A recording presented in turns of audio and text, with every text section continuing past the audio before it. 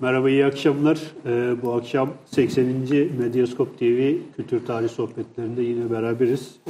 Bugün Mehmet Alkan hocamız İstanbul Üniversitesi Siyasal Bilgiler Fakültesi'nde öğretim üyesi, aynı zamanda Tarih Vakfı başkanısınız. Mehmet Alkan Hoca ile yazmış olduğu bir kitap üzerinden bir program yapacağız.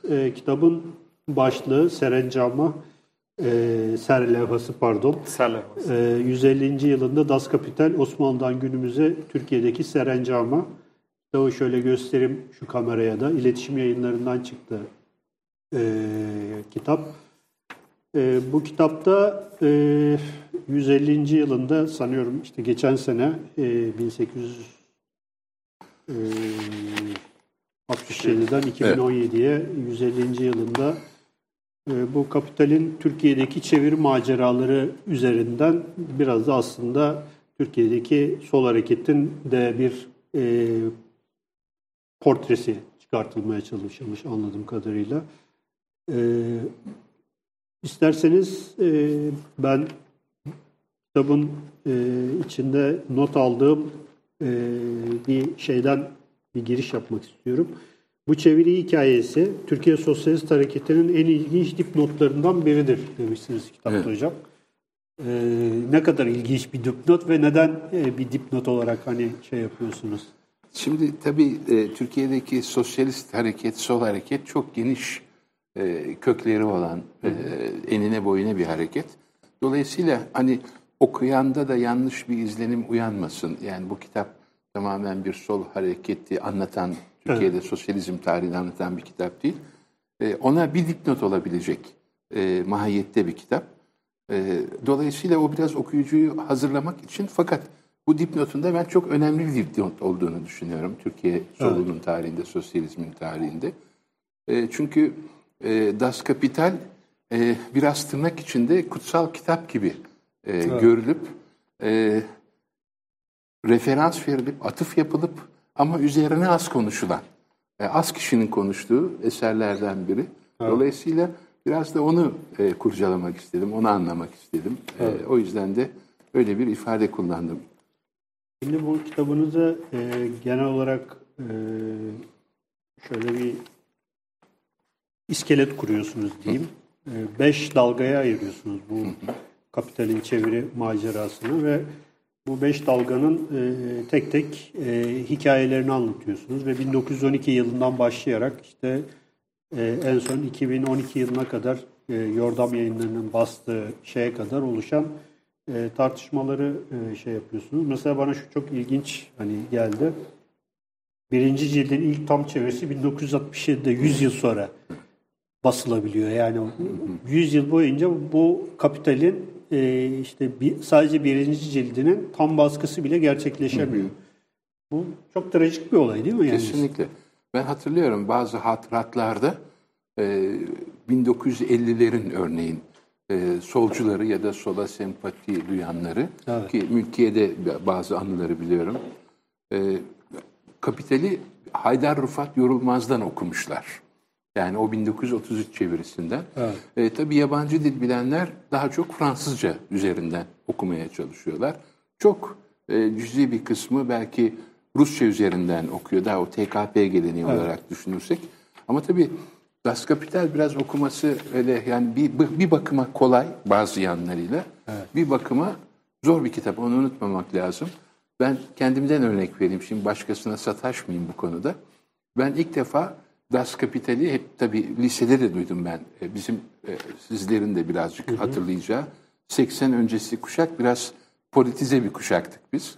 Politize bir kuşak olduğumuzdan dolayı bazı kavramları, kuramları, sözcükleri biraz erken tanıdık. Das Kapital de onlardan biriydi benim için. Fakat ben hiçbir zaman Das Kapital'i okumaya cesaret edemedim.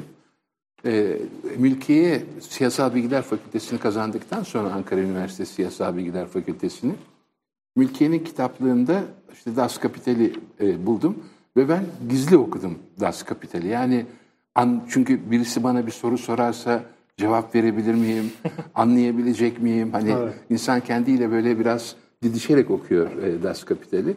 o genç yaşımda da yani tamamını anladığımı söyleyemem. Ama bazı yani İngiliz tabii işçi sınıfı üzerine, onun gözlemleri üzerine yazılmış bir kitap. Çok da değerli bir kitap çünkü isterseniz biraz öneminden söz ederek de başlamış olalım. Evet. Das Kapital'in yani hem dünya tarihinde hem kapitalizm tarihinde hem entelektüel tarihte. Bir defa şu çok önemli. Yaşadığı çağı yaşarken yakalamış bir kitap. Yani bu sıcaklık içinde analiz yapmak aslında zor bir meseledir. Marx'ın bunu hakikaten başardığını ve çok doğru bir yoldan gittiğini biliyoruz ama kutsal bir metin değil. Yani buna da kutsal bir metin olarak bakmamak lazım. Tabii. Marx kutsal bir kişi değil, kutsal bir kitap değil, kutsal kelam etmiyor.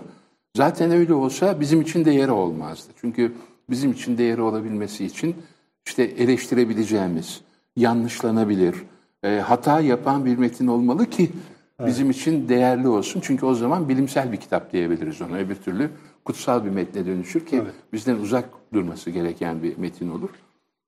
Dolayısıyla bir defa Marx kendi içinde yaşadığı çağı analiz etmeye çalıştığı için bunun bir güçlüğü var. O güçlük kitaba yansıyor. Onu okurken o zor yani o okumak, anlamakta zorlandığımız yerler aslında o yerler. İkincisi tabii matematik kullanıyor. Yani matematik bir anlama yeteneği istiyor. Ama daha önemlisi o iktisadı soyutlama yaparak anlatmaya çalışıyor. Şimdi orada işte biraz terminoloji giriyor işin evet, içine. terminoloji giriyor ve biraz birikiminizin de olması gerekiyor o noktaları anlayabilmeniz için. Şimdi onun döneminde kapitalizm hatırlayalım bir defa. O hikaye çok önemli. Marx'ın Das Kapital'i yazmasına sebep olan konulardan biri o sırada işte İngiltere'de 9 yaşında bir çocuğun 16 saat çalıştığı bir ortamdan söz ediyoruz. Yani o vahşi kapitalizmin her yüzüyle kendini gösterdiği bir dönem. Ve bundan çok etkileniyor ve bu onun o kitabı yazmasına yönelik bir motivasyon oluşturuyor. Şimdi tabii yaşarken yazıldığı için bazı kavramlar ortada yok. Bazılarını kendi icat ediyor ve uyduruyor. Şimdi icat ettiği ve uydurduğu kavramlar konuyu anlamak ve anlatmak açısından sonradan çeviri güçlüğü de yaşanan kavramlar. Birçok kavram iktisadi anlamda onun Das Kapital'i ile adeta tedavüle girmiş oluyor. Dolayısıyla hani bunu anlayacak, anlatacak insanların da biraz ekonomik birikime, tarihi birikime sahip olmaları gerekiyor. Burada mesela şu çok ilginç. Kapital'in kendisinden çok özeti satılmıştır. Evet. Yani bu çok bu Türkiye için değil yalnızca. Türkiye'de de bu durum var. Fakat Avrupa'da da böyle. Mesela hatırlıyorum. Carlo Cofiera'ydı onun hem yoldaşı ilk sosyalistlerden hem de daha sonra anarşizme geçecek. Fakat yoldaşlığı döneminde Marx'a duyduğu bir saygı var. O saygıdan dolayı Das Kapital'i okumuş ve etkilenmiş. Ve İtalyanca'da da Das Kapital üzerine bir metin yok. Kendisi yok.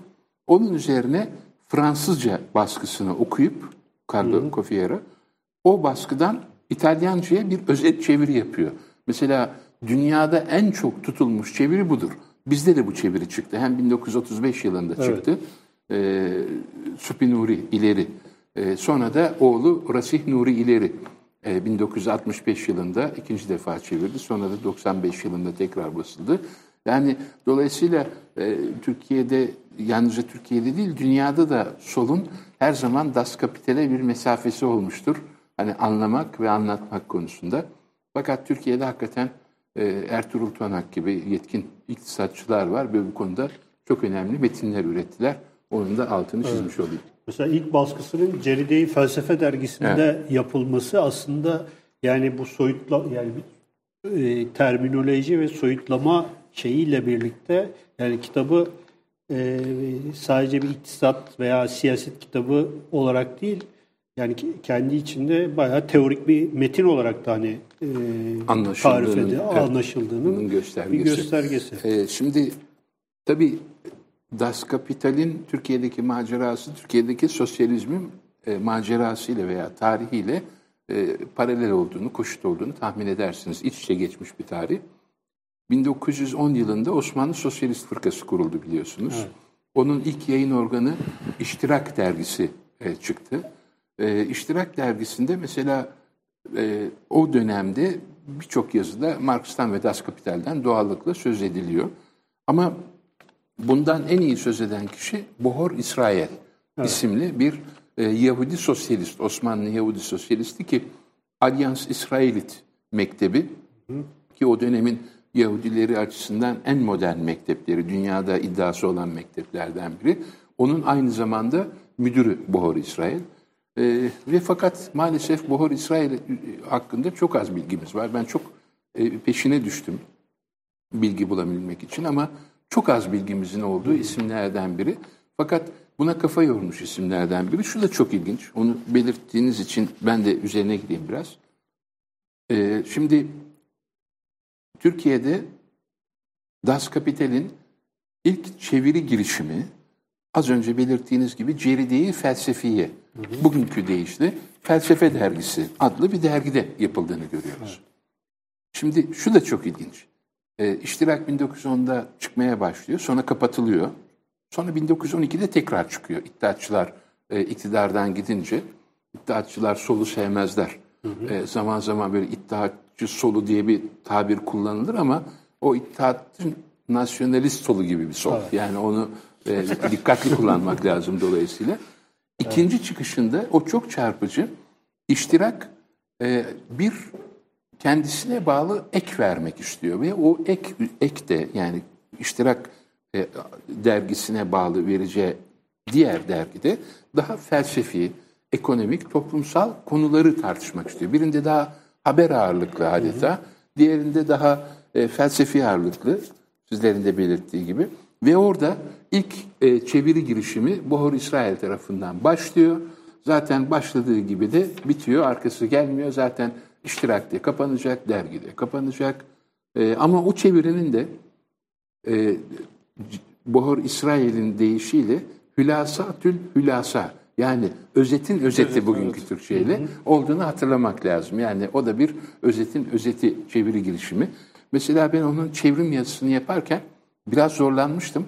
Sonra anladım neden zorlandığımı. Bohor İsrail de zorlanmış. Çünkü yeni kavramları o da Osmanlıca ifade etmeye çalışıyor. Çünkü o güne kadar hani kullanılmamış laflar ve kavramlar var az önce sözünü ettiğimiz. Onlar tedavüle girecek ve o da işte onun sıkıntısını yaşamış besbelli. Hani bu sözcük mü daha iyi olur, tamlama mı daha iyi olur, bir Farsça tamlama mı kullanayım, Arapça tamlama mı kullanayım tarzında bir ve ama çok başarılı bir. Başlıktan bile belli mesela sermaye olarak kullanmaları Farsçadan. Daha sonra 1933'te bir ikinci dalga. Teşebbüs oluyor. 25 senelik bir 21 senelik bir. Bence en acayip dönem o dönem hocam. Evet. Bu 33-38 arası dönem yani şaşırtıcı bir dönemdir. Birçok çeviri denemesi var ve çok sert tartışmalar var. Haydar Rıfat mesela ilk tercümeyi yapıyor ve bir liberal. Yani çok ilginç bir konu. Yani bir sosyalist değil, bir liberal. Şimdi Haydar Rıfat mesela ikinci meşrutiyette de çok ilginç çevirileri olan. Mesela George Turner'den 1912 ya da 13 dışında aklımda tam olmayabilir tarihi ama 1912 veya 1328 tabii 1912'de Sosyalizm diye bir çevirisi var. Beynel Milal İhtilal Fırkaları diye başka bir daha ikinci meşrutiyet döneminde bu yani 1910'ların başında. Evet Haydar avukattır Haydar Rıfat ama müthiş çalışkan yani müthiş yetenekli bir çevirmen olduğu besbelli. Tam anlamıyla liberal. Ama belirttiğiniz dönem o önemli. Yani Türkiye'de çünkü ben doktora tezimde bir miktar çalışmıştım onun üzerine. Türkiye'nin böyle bir daralma ve genişleme dönemleri vardır. Mesela 1876-78 dönemi Türkiye'nin bir genişleme dönemidir. Evet, ama 78 işte 1908 dönemi daralma dönemidir. Sonra 1908-9 arasındaki bir yıl bir genişleme dönemidir. Hatta böyle ipin koptuğu dönem. Evet, özgürlükler açısından evet. özellikle. Bir anda ama 1909-12 arası tekrar daralma dönemi. 1912 çok kısa da olsa, yani 1913 23 Ocak 1913'te İttihat Terakki'nin hükümet darbesi oldu. Yani bir 7-8 aylık bir tekrar açılma dönemi. Sonra tekrar bir 23 Ocak 1913'ten 30 Ekim 1918'e kadar kapanma dönemi. Sonra mütareke döneminde tekrar bir açılma var. Evet. Her türlü siyasi düşüncenin örgütlendiği, kendini ifade ettiği. Sonra tekrar Cumhuriyet'in özellikle 1925 Takrir-i Sükun Kanunu'ndan sonra tekrar 1931'e kadar böyle bir kapanma dönemi var. Fakat 1931-36 arası hemen hemen Türkiye'nin Sovyetler Birliği ile de arasının çok iyi olduğu bir dönem. Biliyorsunuz veya az bilinir, altını çizelim, belirtelim. Türkiye o dönemde 1. ve 2. sanayi planlarını uyguladı. Evet. Bu büyük ölçüde de bu planlı kalkınma modeli Sovyetler Birliği'nden esinlenmiş ve destek alınmış iki programdı. Ve işte o dönemde mesela Türkiye'nin bazı büyük yatırımlarını Sovyetler Birliği know-how dahil olmak üzere destekledi. Nazilli'deki fabrikanın açılışı dahil olmak üzere. O sırada şeye bakıyorsunuz ki hani hem Türkiye'deki TKP biraz rahat ediyor, bir soluk alıyor. Şefik Üstüner'in dönemi. Evet, Şefik Üstü Değmer vesaire, onların bir arada olduğu dönem. Hem de bir çiçeklenme dönemi, yine bir genişleme dönemi ki 36'dan sonra tekrar kapanacak, 46'ya kadar sürecek bir kapalı dönem yaşayacak. Evet. Sonra 46 işte 50 falan devam edecek. O döneme tam denk düşen bir çeviri Haydar Rıfat Yorulmaz'ın ve sermaye adıyla da yapılmış yegane çeviri. Evet. Ve sermaye hani Türkiye'deki geleneğe daha uygun bir isim, onu belirtmem lazım. Çünkü serbaş demek, kapu Latince evet. Kapital'in de baş önde gelen olması gibi. Evet. Dolayısıyla ama Haydar Rıfat da şunu unutmamak lazım. Gabriel Döville'in hazırladığı nüshadan çevirmeye başlıyor. O hani dolayısıyla bir Fransızcası üzerinden evet. Metni ele almaya başladığı bir çeviri. Hocam şimdi burada mesela bu dönemde terminolojiye yönelik Doktor Hikmet Kıvılcım'ın böyle çok ciddi şeyleri var. Yani kendince bir lügat oluşturmaya çalışıyor. Ön sözlerde Kapital'in kavramlarını mesela ilk artı değer hikayesi buradan belki hani şey yapıyor. Ve çok sert tartışmalar oluyor. Özellikle Kerim Sadi'nin bu neredeyse küfürleşmeye varan tartışmalar da yaşanıyor. Bu tartışmaların hani tabii ki bugünden baktığımız zaman biz o dönemin ruhuna çok fazla anlayamayız, bilemeyiz. Yaşadıkları dönemin şeyleri, ruhu çok farklı olabilir falan ama mesela kitabı okurken yani insan hayret ediyor. Yani Spinori ileriye yönelik şeyler var, ithamları var. Birbirlerine faşist diyorlar mesela. Sosyal faşist. Sosyal faşist evet. Vesaire falan filan. Ama bir yandan da işte bu çabalar devam ediyor. Bu dönemi o ruhu neydi yani bu kadar hani sert tartışmalara sebep olan şey neydi acaba? Şimdi siz böyle soru sorarken şimdi ben buraya gelirken de biraz heyecanlıydım. Çünkü hani konu kendi kitabım olduğu için hani bu kitabı ben mi yazdım ne hatırlıyorum hani sorduklarında cevap verebilir miyim? Bir insan böyle bir yabancılaşıyor kendi yazdığı metni. Evet. Şimdi bu sorduğunuz soru birkaç bakımdan önemli. Şimdi biraz kafamı toparlayarak cevap vereyim. Bir tanesi şimdi Kerim Sadi takma isim. Nevzat evet. Cerrahların takma ismi. Ve şimdi bu dönemde mesela Haydar Rıfat Yorulmaz dedik. Nevzat Cerrahlar yani Kerim Sadi, Hikmet Kıvılcımlı, Subhi Nuri İleri gibi dönemin solcu isimleri ve bu Das Kapital'i çevirmeye cesaret etmiş isimler bunlar. Evet. Bir defa bu tek parti bizde Osmanlı'dan Cumhuriyet'e müdevver devrolan bu aydın tipi birkaç yabancı dili çok iyi bilen, Batı dünyasını, şarkı ve garbı, yani hem Batı dünyasını hem Doğu'yu çok iyi takip eden bir nesildir. Öncelikle onu belirtmek isterim. Yani bir donanımlı bir nesildir. Bu 1930'ların nesli, Osmanlı'dan Cumhuriyet'e devrolmuş bu aydınlar. Ve tabii Türkiye'de hemen hemen 90'lı yıllara kadar solculuk yapmak zordu. 1991'e kadar, yani bu evet. 141-142 kaldırılıncaya kadar. Şimdi hani böyle komünist olmak biraz romantik bir hal. Yani evet. Biraz daha böyle romantik çağrışımlar yapıyor ama 1991 öncesinde insanların yıllarca hapis yattığı, işkence gördüğü, hani şöyle romantik bir yanı olmayan ve bedelleri olan bir siyasi duruştu. Evet.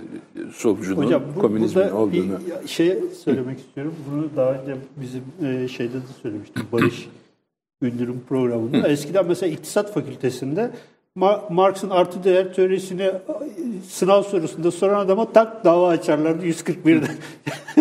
Yani iktisatta artı değer teorisini şey yapmıyorlardı. Yani peki. O şeyleri ben çok iyi hatırlıyorum. Yani. Gerçekten çok zordu evet. Yani. Gerçi şimdi de zor da hani... Evet, şimdi de bir miktar şey olmaya başladı ama tabii 91 öncesinde öyle evet. Sevdalının işte komünisttir, o romantik yaklaşımından daha ağır bedelleri olan bir ortam olduğunu hatırlamamız lazım. 1930'ların ortamı da aslında biraz böyle bir ortam. Yani her an rejim solcuların ve sosyalistlerin üzerine gelebilir. Evet. Böyle bir ortam var. Fakat öte yandan da dönemin, şimdi Haydar Rıfat müstesna, o daha liberal bir çizgisi var. Fakat ona rağmen kalkışması çok ilginç, buna rağmen. Fakat diğerlerinin anladığım kadarıyla biraz ilk olmak gibi de bir heyecanları var. Yani Kapital'i ilk defa Türkçe'ye kazandırma telaşı ve heyecanı. Şimdi ben şaşırmıştım mesela ve Haydar Rıfat Yorulmaz çevirisini yaptıktan sonra dönemin Akın Gazetesi'nde çok sert bir eleştiri yayınlanıyor ve imza Bülent Nebil. Evet. Ben uzun süre Bülent Nebil kim diye düşünmüştüm üzerine. Kim olabilir? Sonra fark ediyorsunuz ki aslında Bülent Nebil, Kerim Sadi'nin Akın Gazetesi'nde kullandığı bir başka takma isim. Evet. Neden takma isim diye bakıyorsunuz. O da kendini korumaya çalışıyor aslında bir miktar. Çeşitli hışımlardan, evet. Şimşekleri üzerine çekmekten kendini koruduğu bir isim. Şimdi bu Hikmet Kıvılcımlı'nın şimdi Haydar Rıfat çevirisini yayınlıyor. Hem Akın Gazetesi'nde hem de Bir Mütercimin Hataları başlığıyla 3 fasükül süren Kerim Sadi çok ağır eleştirilerde bulunduğu yazılarını yazıyor. Şimdi şu da çok ilginç yalnız. O kadar çok sert eleştiriyor. Yani şey demeye getiriyor Haydar Rıfat'a. Keşke çevirmeseydin. Yani bu kadar berbat bir çeviri mi olur şeklinde bir eleştiri. Yalnız şeyi hatırlıyorum ben buna karşı. Verdiği cevap değil mi? Evet, çok nazik bir cevap. Da şey var sanki. Diyor ki evet, makine mühendisi o da bir takma isim. O da bir takma isim, evet. Haydar Rıfat Kerim Sadi'ye hitaben, o kadar sert eleştirilerine hitaben şunu yazıyor. Benim tercümem hakkında yazdığınız 2 risaleyi bir kitapçı ve matbaadan yollamışlar gördüm. Okumak gayretinizi, dikkatinizi ve ihatanızı bizde nadir meziyetlerden addederim. Bilhassa tekrar basılırsa o münasebetle tercümeyi yeniden gözden geçirir ve isabet ettiğine kani olacağım fikirlerinizden istifadeye bakarım. Şimdilik meşbu bir halde bulunduğumdan o zaman dikkatlice okurum. Çok yapıcı yani o medeni diyelim. Çünkü hocam ben sizin 5 başlık altına toplamışsınız, onları da söylemek gerekir. İşte Haydar Rıfat'ın ön sözüne teşekkür etti. Bir de Kerim Sadi Haydar Rıfat haricinde Haydar Rıfat'ın ya işte buyurun okuyun dediği, yani ön sözünde bahsettiği kişilerden biri. Ön sözünde teşekkür ettiği kişilere sataşır ve bunların çeviri hatalarını fark etmemelerini alay alır. Evet. Ya bir de hani Kerim Sadi şey dışında Haydar Rıfat dışında bayağı bir entelektüel isimler var yani. Ahmet Ağaoğlu var mesela. Ahmet Ağaoğlu İçlerinde çok önemli isimlerden biri. Ondan sonra İsmail Hüsrev var. İsmail Hüsrev Tökin yani o. Hilmi Ziya Bey var. Hilmi Ziya Ülken mesela. Ondan sonra Şevket Süreyya Aydemir. Vedat Nedim Tör mesela. Çünkü Vehbi Bey bu Ticaret Odası Umumi Katibi İktisadiyatçı, muhtemelen Vehbi Koç bu. Evet. Öyle tahmin ediyorum bunu. Mesela Haydar Rıfat, senin de belirttiğin gibi teşekkür ediyor bu isimlere. Kerim Sadi bunlara siz ne biçim insanlarsınız? Bu çeviri hatalarını görmediniz mi? İsminiz zikrediliyor orada diye sataşarak başlıyor. Sonra işte Kapital'in Haydar Rıfat'ın belirttiği gibi 14 değil 3 ciltlik bir eser olduğunu söylüyor. O muhtemelen ilk cildin fasikül olarak basılmasından dolayı. Sonra Haydar Rıfat'ın 14 cildin değil ilk cildin özetini yaptığını, yani normalde hepsinin toplamını yapmış gibi düşünüyor. Fakat ilk cildin özetini yaptığını söylüyor. Sonrasında 4 ve 5. kısımlar zaten eksik çeviri. Diğeri de fahiş çeviri hataları var diyor. Baya böyle bir... Üstüne gitmiş. Evet. Sonra kendisi bir özet çeviri girişiminde bulunuyor Kerim Sadi'nin. O da yarım kalıyor. Sonra tam o sıralarda Hikmet Kıvılcımlı. Hikmet Kıvılcımlı'nın mesela çevirisi konusunda ne düşünüyorsun? O en iddialı çeviri. Evet. Çünkü direkt Almancadan da bir çeviri girişimi o. Bir de 1 Mayıs 1937 günü fasikül yayınlamaya karar veriyor. İzleyicilerimiz için söyleyelim.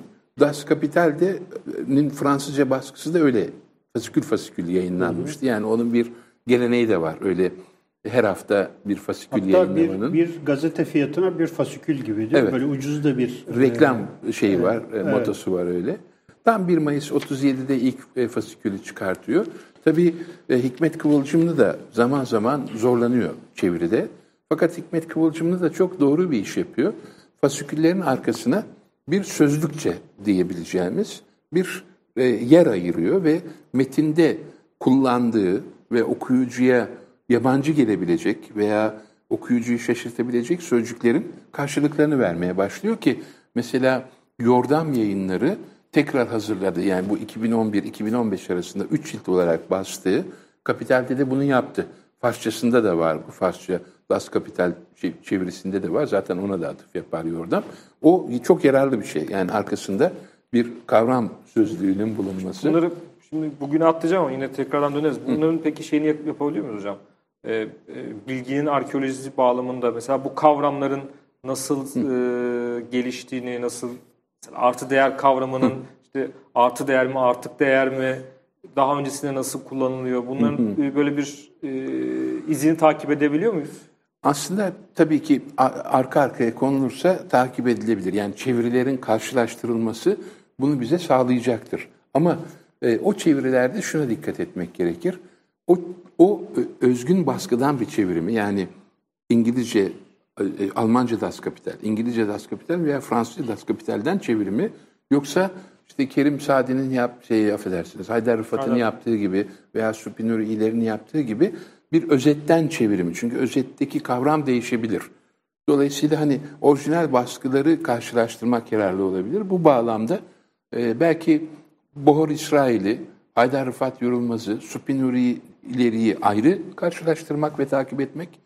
Buna karşın Hikmet Kıvılcımlı'yı mesela, Mehmet Seli'yi, sonra da Nail Satlıgan'ı başka takip etmek. Çünkü onlar orijinal Das Kapital çevirileri ve çok da güzel bir şey olur. Mesela ben bir ara düşünmedim değil, belli paragrafların değişik çevirmenler tarafından nasıl yapıldığını bir karşılaştırmalı vereyim dedim ama o zaman amacımı aşacaktım. Mesela ben buna Das Kapital ile ilgili bir giriş yazmayı da düşündüm. Das Kapital nasıl bir kitaptır? Evet. Nelerden söz eder gibi. Bir formalık hiç olmazsa. Özetin hülasa gibi. Ama o da bir manada benim işim değil. O da dedim benim haddimi aşan bir şey. O yüzden bundan yetinmek, isteyenlerin orijinalinden okuması belki daha doğru olur. O yüzden o kavramları takip etmek çok önemli. Zaten en sert eleştiriler de birbirlerine karşı oradan yapılmış durumda. O sözcüğün yerine neden bunu kullandın? Neden bunu kullanmayı tercih etmedin şeklinde. Şimdi buradaki iddia aslında benim bir yandan da gizli çok hoşuma gidiyor. Evet. Çünkü aslında şunu görüyorsunuz. Amaç yalnızca karşınızdakini küçümsemek değil veya mat etmek değil hani tırnak içerisinde. Daha iyi bir kapital çevirisi nasıl yapılır? Tutkulu bir durum var yani. Değil mi? O soruya cevap arıyorsunuz. Evet, canlı bir şey de var yani. Entelektüel bir hayat da var yani. Kesinlikle. Tutkulu bir durum var yani. Yani orada çünkü aşk ve nefret bir arada. Almancanızı konuşturuyorsunuz, Fransızcanızı konuşturuyorsunuz. Yani o kolay bir iş değil. Ve onun üzerinden yani şuna emin olun, ben buna eminim çünkü. Mesela Kerim Saadi bir Fransızla dahi o konuda aşık atabilir. Yani bir ana dili Fransızca olan biriyle dahi o kavramın karşılığını tartışabilecek donanıma sahip bir adam. Evet. Yani onu hatırlamamız lazım. Evet. Güzelmiş. Hocam şimdi 3. dalga dediğimiz 1950'lerin işte başında Yalancı Bahar Yalancı diyelim. Bahar dediğiniz sizin. Kısa bir dönem var ve o dönem Abi oraya geçmeden evvel şu şeyi bahsetmek lazım herhalde. Mahmut Esat Bozkurt'un evet. Bir kitabın ön sözünde yazıyor. Bir okuyayım isterseniz müsaadenizle. Bir fikri yenmek için alınacak tedbir işkence değildir. Fikirler işkenceyle imha edilemezler. İmha için tek çare herhangi bir fikrin karşısına daha kuvvetli fikirler çıkarmaktır. Bu 1944 tarihli bir kitabın ön sözünde yazdım. Mahmut Esat Bozkurt'un, bu Kemalist kadroların en önemli isimlerinden Mahmut Esat Bozkurt'un yazdığı bir giriş, mukaddime cümlesi. Buradan hareketle de Das Kapital'in tercüme edilmesini için bir çeviri kuruyor. Heyet kuruyor. Ondan biraz kurulduğu söyleniyor daha doğrusu. Ama söyleyen kim hocam? Birincisi Kerim Saadi böyle bir şeyi ifade ediyor. Kaynak güvenilir sayılır. Evet, yani. Kaynak güvenilir olduğu için zaten ben de kitabı aldım. Yoksa hani bir dedikodu mahiyetinde olduğu için hani almayabilirdim onu.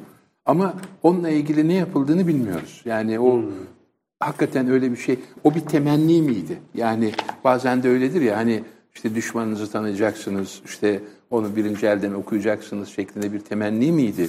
Yoksa hakikaten o temenniye uygun sözü edilen türden, çünkü bir isimler zikrediliyor orada. Evet. Dönemin önemli iktisatçıları zikredilen isimler. Onlar mıydı? Ondan emin değilim. Ama onu deyince, şimdi Ozan ondan söz edince aklıma şey geldi. Onu okumadan geçmeyelim. Suppi İleri'nin bu Carlo Cofiora'dan çevirdiği Kapital özeti çevirisinin başına yazdığı bir kısacık ön söz var. Onu değinmeden geçmeyecek, çok ilginç bir şey. Şöyle diyor: Musa gibi, İsa gibi, Muhammed gibi Karl Marx da dünyaya mutluluk vermek için geldi. Onlar gibi kitap da getirdi. Onlar gibi havarilere, ümmetlere malik oldu. Eskiler ahiretle uğraştılar ve mazlumlara, bedbahtlara, fakirlere ölümden sonra mutluluk vaat ettiler. Bu yenisi ise ahirette değil, dünyada iyilik vardır ve ben size o iyilikten vereceğim dedi. Eskiler ruha dayandılar, yenisi maddeciliği ileri sürdü. Hasılı eskiler mülkiyeti ve zenginliği kabul ediyorlardı, yenisi mülkiyeti inkar etti ve fikirleri başa çıkardı. Ve böyle devam eden ilginç, güzel. 1936'da ilginç bir şey. Tabii şeyi de hatırlatarak bu isterseniz Yalancı Bahar'a geçelim. Sovyetler Birliği ile Türkiye'nin arasının gerilmeye başladığı noktadan itibaren bu 30'ların ilk yarısındaki o liberal hava bir anda bitti, dağıldı ve bütün o dönemde yapılmış, yani Nazım Hikmet'in, Suppi İleri'nin, Kerim Saadi'nin, Haydar Rıfat Yorulmaz'ın, Sabiha Sertel'in o dönemde yaptığı, yazdığı kitaplar, çeviriler bir anda 1936-37 itibariyle yasaklandı ve öyle bir yasaklandı ki Kapital bir daha 1965 yılına kadar yayınlanmayacak. Hatta işte 1950'de bir çeviri girişimi Yeni Baştan diye bir dergide eski hikayeyi de hatırlatarak, 30'lardaki çeviri hikayelerinde anlatarak bir girişim başladığı gibi de hemen boğazına çöktüler ve o hikaye hiçbir sonuca ulaşmadan ortalıktan kayboldu. Yani hemen hemen 1935-65-30 yıllık bir sürede Kapital Türkiye'de yasak bir kitaptı. Evet.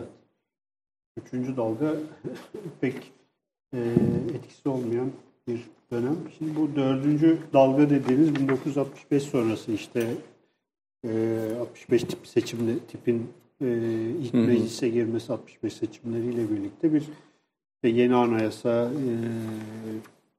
vesaire bir genişleme, sizin tabirinizde bir genişleme dönemi herhalde. Bu dönem de bence hani ilginç tartışmaları içinde barındıran işte Mehmet Selik, daha sonra Alaaddin Bilgin'in çevirileri vesaire. Bu dönemi nasıl tarif edebiliriz hocam? Şimdi birincisi tabii Türkiye'de tipin Türkiye'ye kattığı çok önemli bir değer var.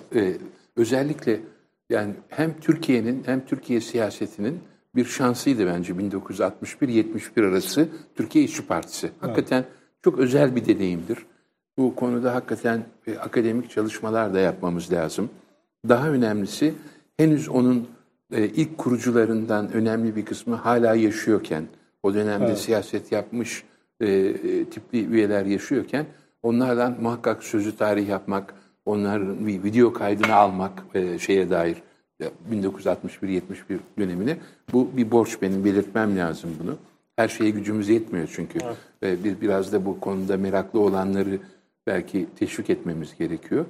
Bu dönem hakikaten Türkiye İşçi Partisi, Türkiye siyasetine de, Türkiye soluna, sosyalizmine de, hatta Türkiye sağına da çok önemli katkılar yaptı. Bir seviye getirdi her zaman tartışmalarında. Ve Türkiye'de bu siyasi yasakların kalkmasında tipin bir öncülüğü de oldu. Gözden kaçmış bir öncülüktür bu. Bu 1963 yılında ki o yıl Anayasa Mahkemesi'nin kurulduğu yıldır aynı zamanda. Yeni kurulmuş Anayasa Mahkemesi. Daha yeni çalışmaya başlamış. Anayasa Mahkemesi ne dava açtı tip. Çünkü bir senatör o sırada CHP'den tipe geçmişti ve kanuna göre de tipin artık mecliste bir üyesi var, senatörü var. O Anayasa Mahkemesi'ne dava açabilecek durumdaydı. 141-142 Türk Ceza Kanunu'nun 141 ve 142. maddelerinin anayasaya aykırı olduğu, 61 Anayasası'na aykırı olduğuna dair bir dava açıldı.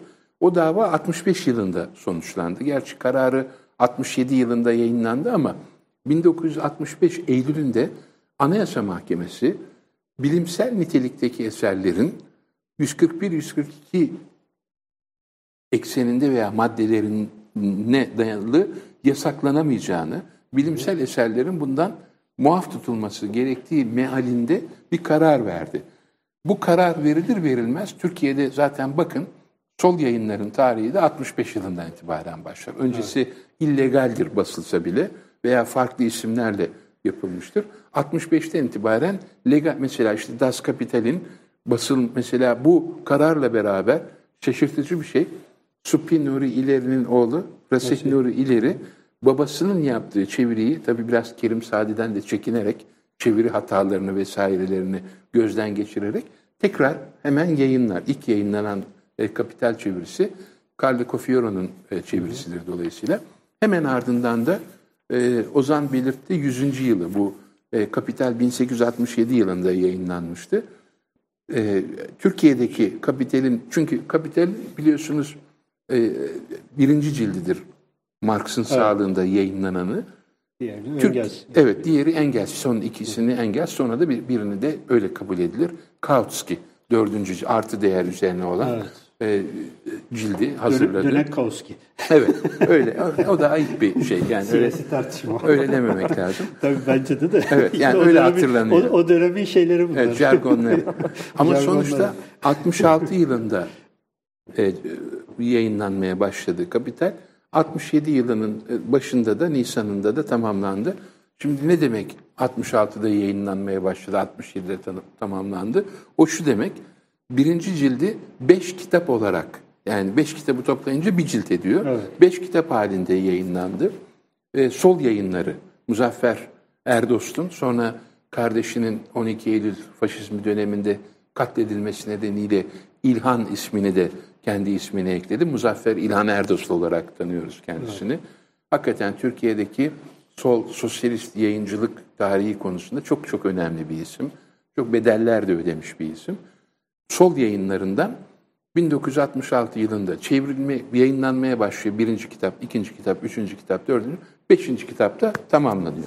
Sonra tam eksiksiz olarak tam 100 yıl sonra yayınlanıyor. Tam 100 yıl sonra. Çok ilginç bu. Yani asır devriyesinde, seneyi asriyesinde böyle bir şey yayınlanıyor. 100 yıl sonra gelmiş yani. Hani ama daha ilginci, matbaa 300 yıl. daha ilginci, Kapital'in ikinci cildi yayınlanmadı. Biraz daralıyor yani giderek. İvme. Evet, senkronize olması konusunda. Şey yapıyoruz, tabii. Yapıyoruz ama. Yok doğru. Yani. Senkronize olması konusu. Gerçi ben tam öyle düşünmüyorum ama. Biz de düşünmüyoruz. Senkronizasyon hani öyle düşünmemek lazım. Evet.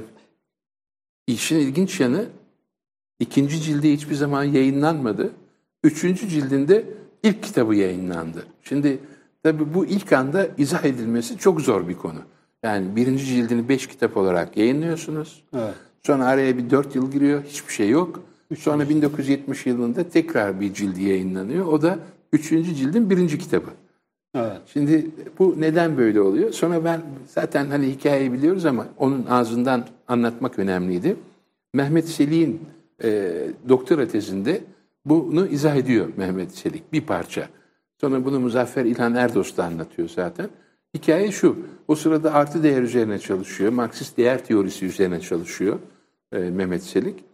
Ve kendisinin işine yarayacak olan Kapital'in bölümlerini çevirmiş. Sonra ortaya çıkıyor. Yani 1. cilt onun için önemli. 3. cildinde ilk kitabı önemli. Dolayısıyla onları çevirmiş. Onlar hazırda olunca onlar basılmış. Dolayısıyla 2. cilt ortada yok. 3. cildinde 2. bölümü ortada yok. Böyle bir hikaye. Evet.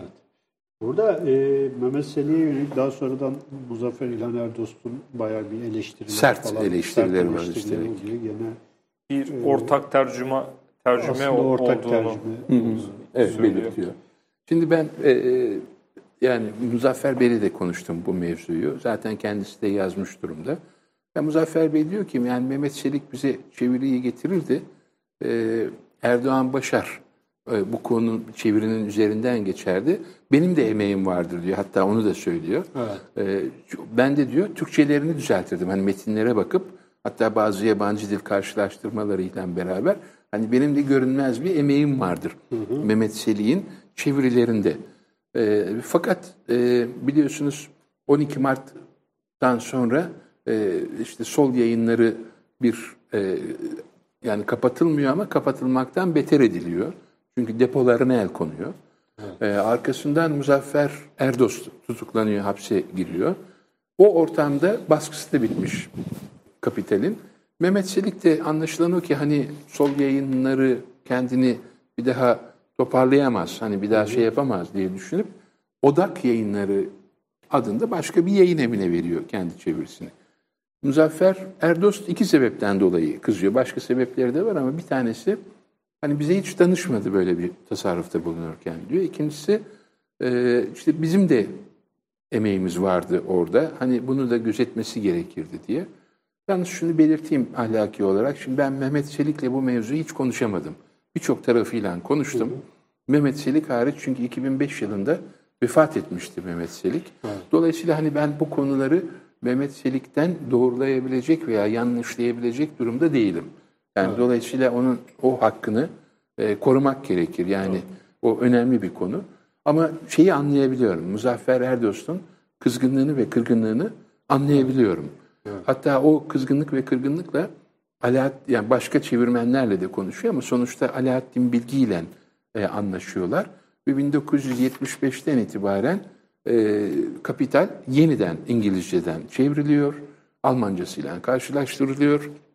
Ve 78'de de 3. cildi çıkıyor. Dolayısıyla ilk 3 cildi Engels'in hazırladığı 2 ve 3 dahil olmak üzere 1978 yılında 110 yıl sonra tamamlanmış oluyor. Şimdi bu 2007 kriziyle birlikte bütün dünyada bir Marksizme tekrar bir ilgi alaka oldu. Marx'ın yeniden keşfedilmesi bu kapitalizmin krizleriyle birlikte. Hatta siz sizin kitapta da bir anınız var. Almanya'da evet, Köln öğrencilerin Üniversitesi'nde neredeyse sabah akşam Marx'ı tekrar tartıştıklarını vesaireleri anlatmıştınız.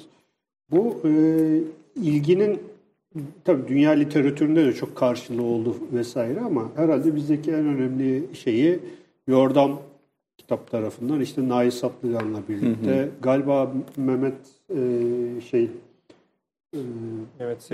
Selik'in tercümesiyle yapılan. O süreç nasıl şey yaptı hocam? Şimdi önce şunu hatırlamamız lazım. Biz üzerine çok konuşmadık, ilgilenmedik ama bu 2007-2008 krizi dünya kapitalizmini çok derinden etkiledi. Yani bu bizim zannettiğimizin çok ötesinde derin bir etki. Bizi teğet geçti ama evet, tırnak içinde teğet geçtiğini olarak düşündük ama aslında Türkiye'yi de etkiledi. Tabii öyle. İşte ama o dönem böyle bir jargon var. Evet, jargon kullanıldı. Bizden teğet geçecek. Evet, teğet geçer gibi oldu ama aslında yani düşünsenize Türkiye o ekonomik krizden sonra ciddi bir siyasal kriz yaşamaya başladı. Evet. Radikalleşmeler oldu. Orta Doğu ayrı bir hengame yaşamaya başladı. Yani biz hani teğet geçtiğini zannettiğimiz şey aslında ekonomik olarak, siyasi olarak, dış politika olarak bizi de çok derinden ve yakından etkiledi. Biz hala o etkiyi yaşıyoruz aslında. Evet. Ama biz bunu böyle görmemeyi tercih ettik. Biz hani daha iç sorunlarımızla alakalı ve onlarla meşgulüz. Halbuki bu bir küresel bir krizin Türkiye ile de alakalı bölümleri bunlar. Böyle düşünmek lazım. Fakat şunu hatırlamakta yarar var. Böyle bazen şey deniyor. İşte 1991 sonrasında Sovyetlerin çöküşü vesaire, işte biraz sosyalizm, sol, Marx, Das Kapital şeyden düştü, gözden düştü gibi.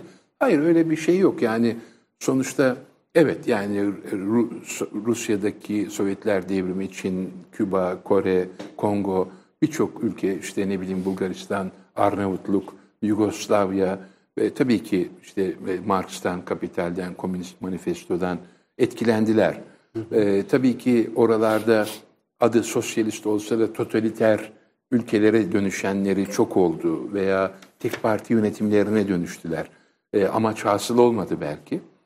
Evet. Fakat hani o özgürlük, o eşitlik, o emeğe değer vermek, herkese yeteneğine göre, herkese katkısına göre bir dünya tasavvur etmek, iyi bir dünya tasavvur etmek, o bitmeyecek herhalde. Ama şu kesin, mesela rakamları var elimizde. Muzaffer Erdoğan da kendi o zamana kadar, çünkü sol yayınlarının Kapital'i piyasada. Mesela o sırada çok satışı artmış durumda Kapital'in. Yani onu Türkiye'de de somut olarak tespit edebiliyoruz. Almanya'da ve İngiltere'de de tespit edebiliyoruz. Hatta bestseller falan olmuş. Evet, birinci sıraya yerleşiyor. Yani satış listelerinde rağbet görmeye başlıyor. Hakikaten ilginç bir şey. Bir şey de yazılıyor mesela 2013'te Thomas Piketty'in 21. yüzyılda Kapital, yani tekrardan bir yorumlama var ve yaygınlaşıyor da mesela Harvey'in olsun, başka yazarların da var. Tabii. Türkçe'ye tercüme ediliyor bunlar tabii de. Yine tabii o ikisi beraber düşünmek lazım. Bir, Marx'ın dönemindeki kapitalizmle şimdiki kapitalizm arasında çok sular aktı. Çok şeyler değişti. O zeminden yola çıkarak kapitalizmi tekrar yerli yerine oturtmak, o çelişkinin, kar çelişkisinin nasıl yaşanacağını, onun yaratacağı toplumsal sorunları vesairesini, hatta birazdan konuşuruz ama şimdi bir dipnot olarak belirtmek isterim. Bir geçenlerde sordular bana o soruyu, dediler ki ama dünyada hani hep sağ iktidarlar, yani hükümetlerde sağ iktidarlar var. Ben de dedim ki ama sol değerlerle varlar. Bunu unutmamak lazım. Yani bu günümüzün dünyası, günümüzün kapitalizmi bütün sol değerlerin hayata geçmeye çalıştığı, bu sağ muhafazakar olabilirsiniz, liberal olabilirsiniz, hatta İslamcı olabilirsiniz. Onların bile jargonunda solun ürettiği, sosyalizmin ürettiği bu kavramların olduğunu unutmamak lazım. Yani ve onların mücadelesinin bugün avantajlarının yaşandığını unutmamak lazım. Somutlaştırırım birazdan. Ama şu şeye geleyim, meseleye geleyim. Sonuçta Yordam Yayınları da Mehmet Selik'in bu o en son Odak Yayınları'ndan çıkan, yani ilk baskısı Sol Yayınları'ndan yapılan. Sonra 1974'te Odak Yayınları'nda tekrar basılan metnini Nail Satlıgan ele alıyor. O kitabın çevirisini Almancasıyla karşılaştırıyor ve yeniden ilk cildini 2011'de yayınlamasıyla beraber bir daha tartışma başlıyor. Çünkü bir haber çıkıyor o dönemde Cumhuriyet'te. İşte Das Kapital ilk kez Almanca aslından Türkçe'de gibi bir şey. İşte Muzaffer Bey bu ifadeye kızıyor. Hayır, bu ilk defa o zaman olmadı değil. Onun tarihini anlatıyor.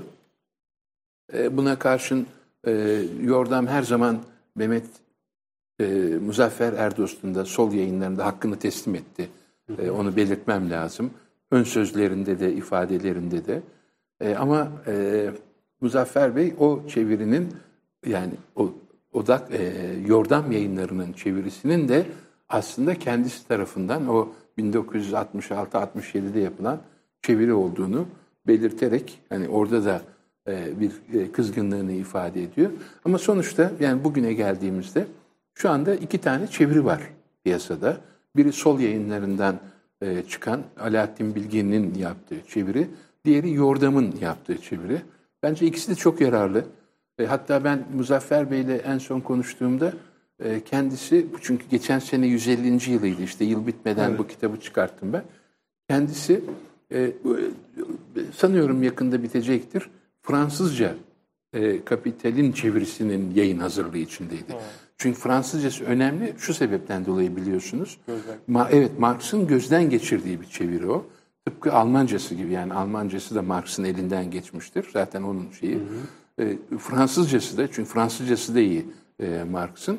Onun kaleminden çıktığı için umarım en azından bu sene yayınlanır Muzaffer Erdoğan, Muzaffer İlhan Sol Yayınları'ndan çıkmasını çok hocam, isterim. Siz söylemişsiniz de İş Bankası da evet 3 cilt olarak yayınlayacağını duyurmuş demişsiniz. Evet, o tam ilginç kriz dönemi, yani bu 2007-2008 döneminde hatta yani benim, yani bunu teyit etmedim, onu söylemek isterim size.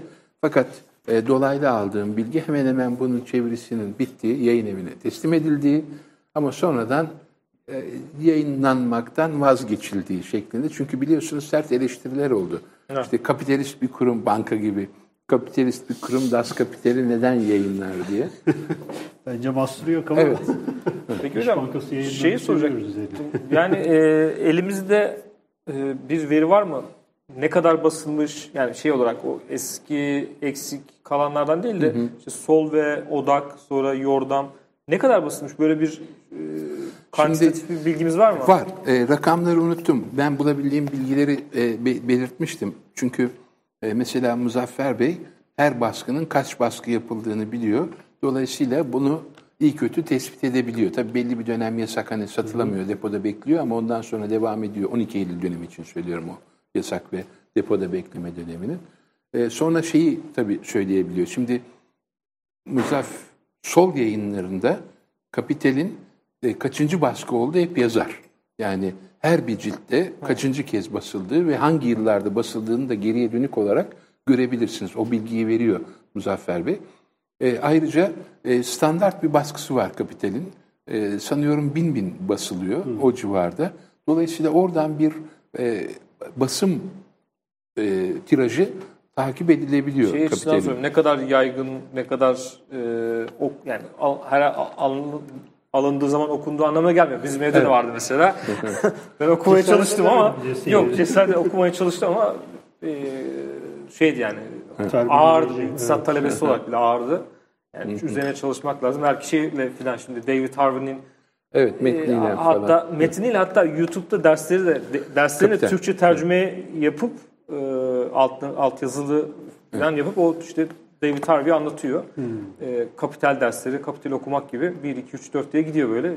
Bayağı oradan takip edebilecek şey aslında. Türkiye'de de yapıldı o Kapital dersleri diye. Galiba Özgür Üniversitede Ertuğrul Tonak onları organize etmişti.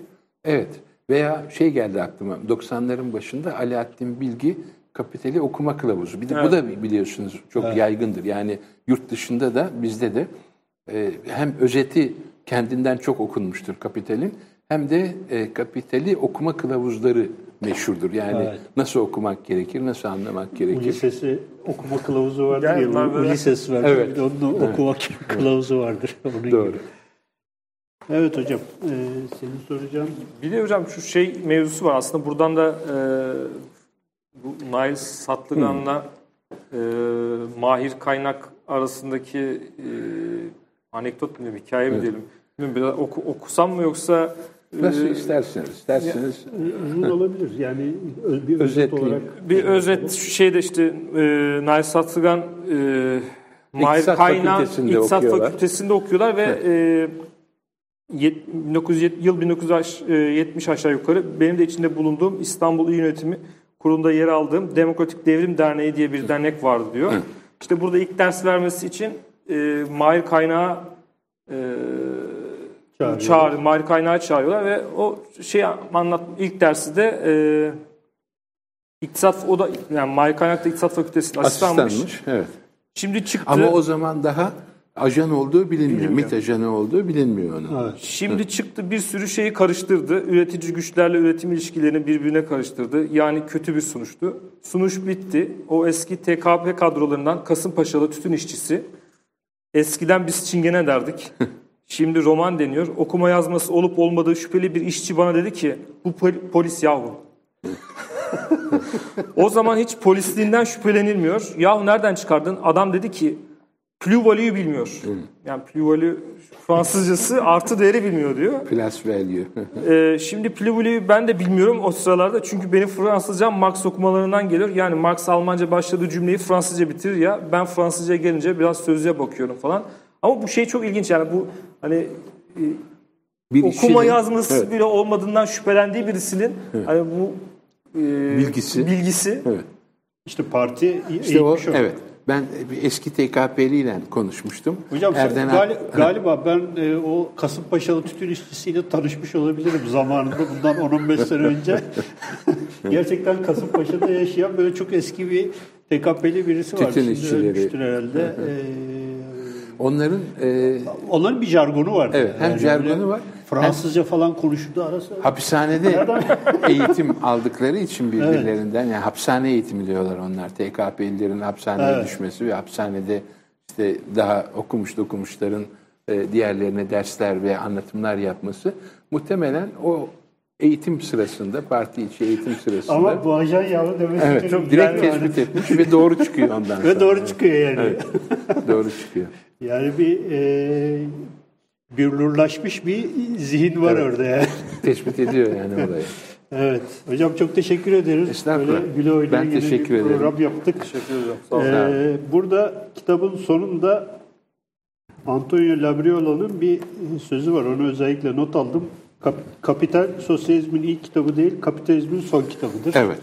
Ve bence bu aslında bütün kitabın özeti. Yani bir her şeyi bitiren değil, aslında her şeyi yeni baştan tartışmamızı, yeni baştan üretmemizi vaaz eden, bu anlamda bir kılavuz kitaptır diyebiliriz. Ve bu anlatılan hepimizin aslında hikayesi. O alt başlık çok önemli. Evet, bu açıdan kapitalle ilgili tartışmalar umarız Türkiye'de böyle uzun yıllara yayılan kesintilere uğramadan özgür bir ortamda tartışılmaya, zihin yorulmaya devam etsin diyoruz. Sizin bu arada yeni kitaplarınız da var. Bu arada evet onlardan da bahsetmemiz lazım. Onları da bahsedelim hocam. Neler gelecek? Şimdi aslında birkaç kitap üzerinde aynı anda çalışıyorum. Yani bu seriden çok aslında bu Şubat ayına yetiştirmeyi istediğim ama yoğunluktan, başka yoğunluklardan dolayı olmadı. Komünist Manifesto'nun Türkiye'deki tarihini yazdım. Hemen hemen bitti. Biraz üzerinde çalışabilirsem yakında yayınlanacak. Diğeri 1 Mayıs'ın dünyada ve Türkiye'deki tarihi. Ben Chicago'da, biliyorsunuz 1 Mayıs Chicago'da, Amerika'da ortaya çıktı. Chicago'da çıktığı mekanları tek tek tespit etmiştim.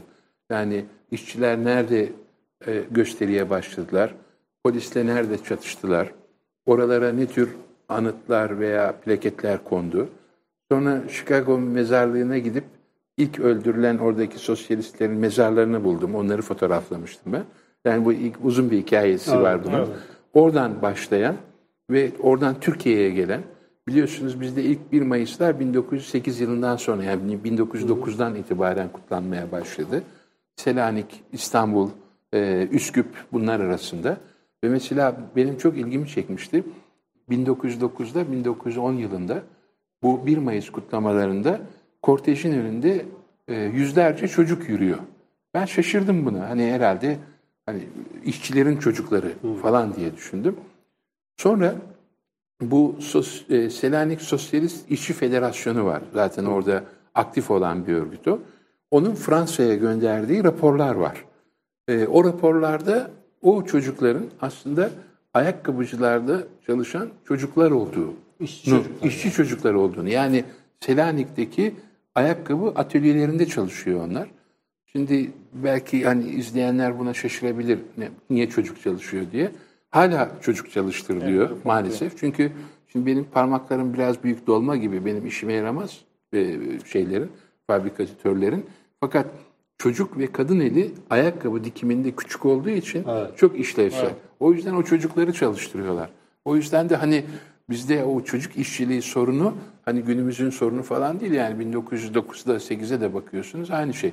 Marx'ın Kapital'i yazmasına sebep olan olayı hatırlayalım. Yani 16 saat çalışan 9 yaşındaki çocuktan söz ediyoruz.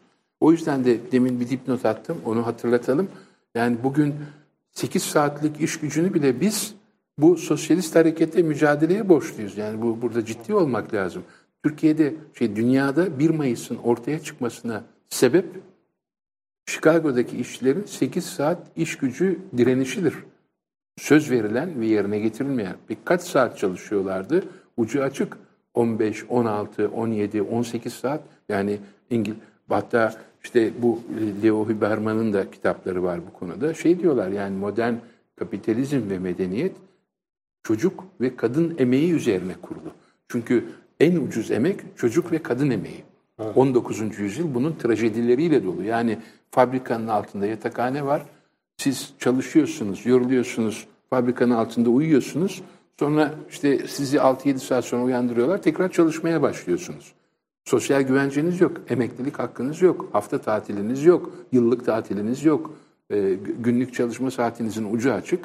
Böyle bir dünyadan bugüne geldiğimizi ve bunun... Aslında o dünya hala devam etmiyor da değil. Evet, yani kısmen... Bir de hala belki Batı Avrupa'da bu söz konusu ama mesela bugün Çin'de mesela ya da Bengal'de, Uzak Doğu'da özellikle Afrika'da vesaire dünyanın geri kalmış. Zaten o yüzden İkinci Dünya Savaşı'ndan beri Avrupa bir refah yaşıyor. Avrupa işçisi de bir refah yaşıyor.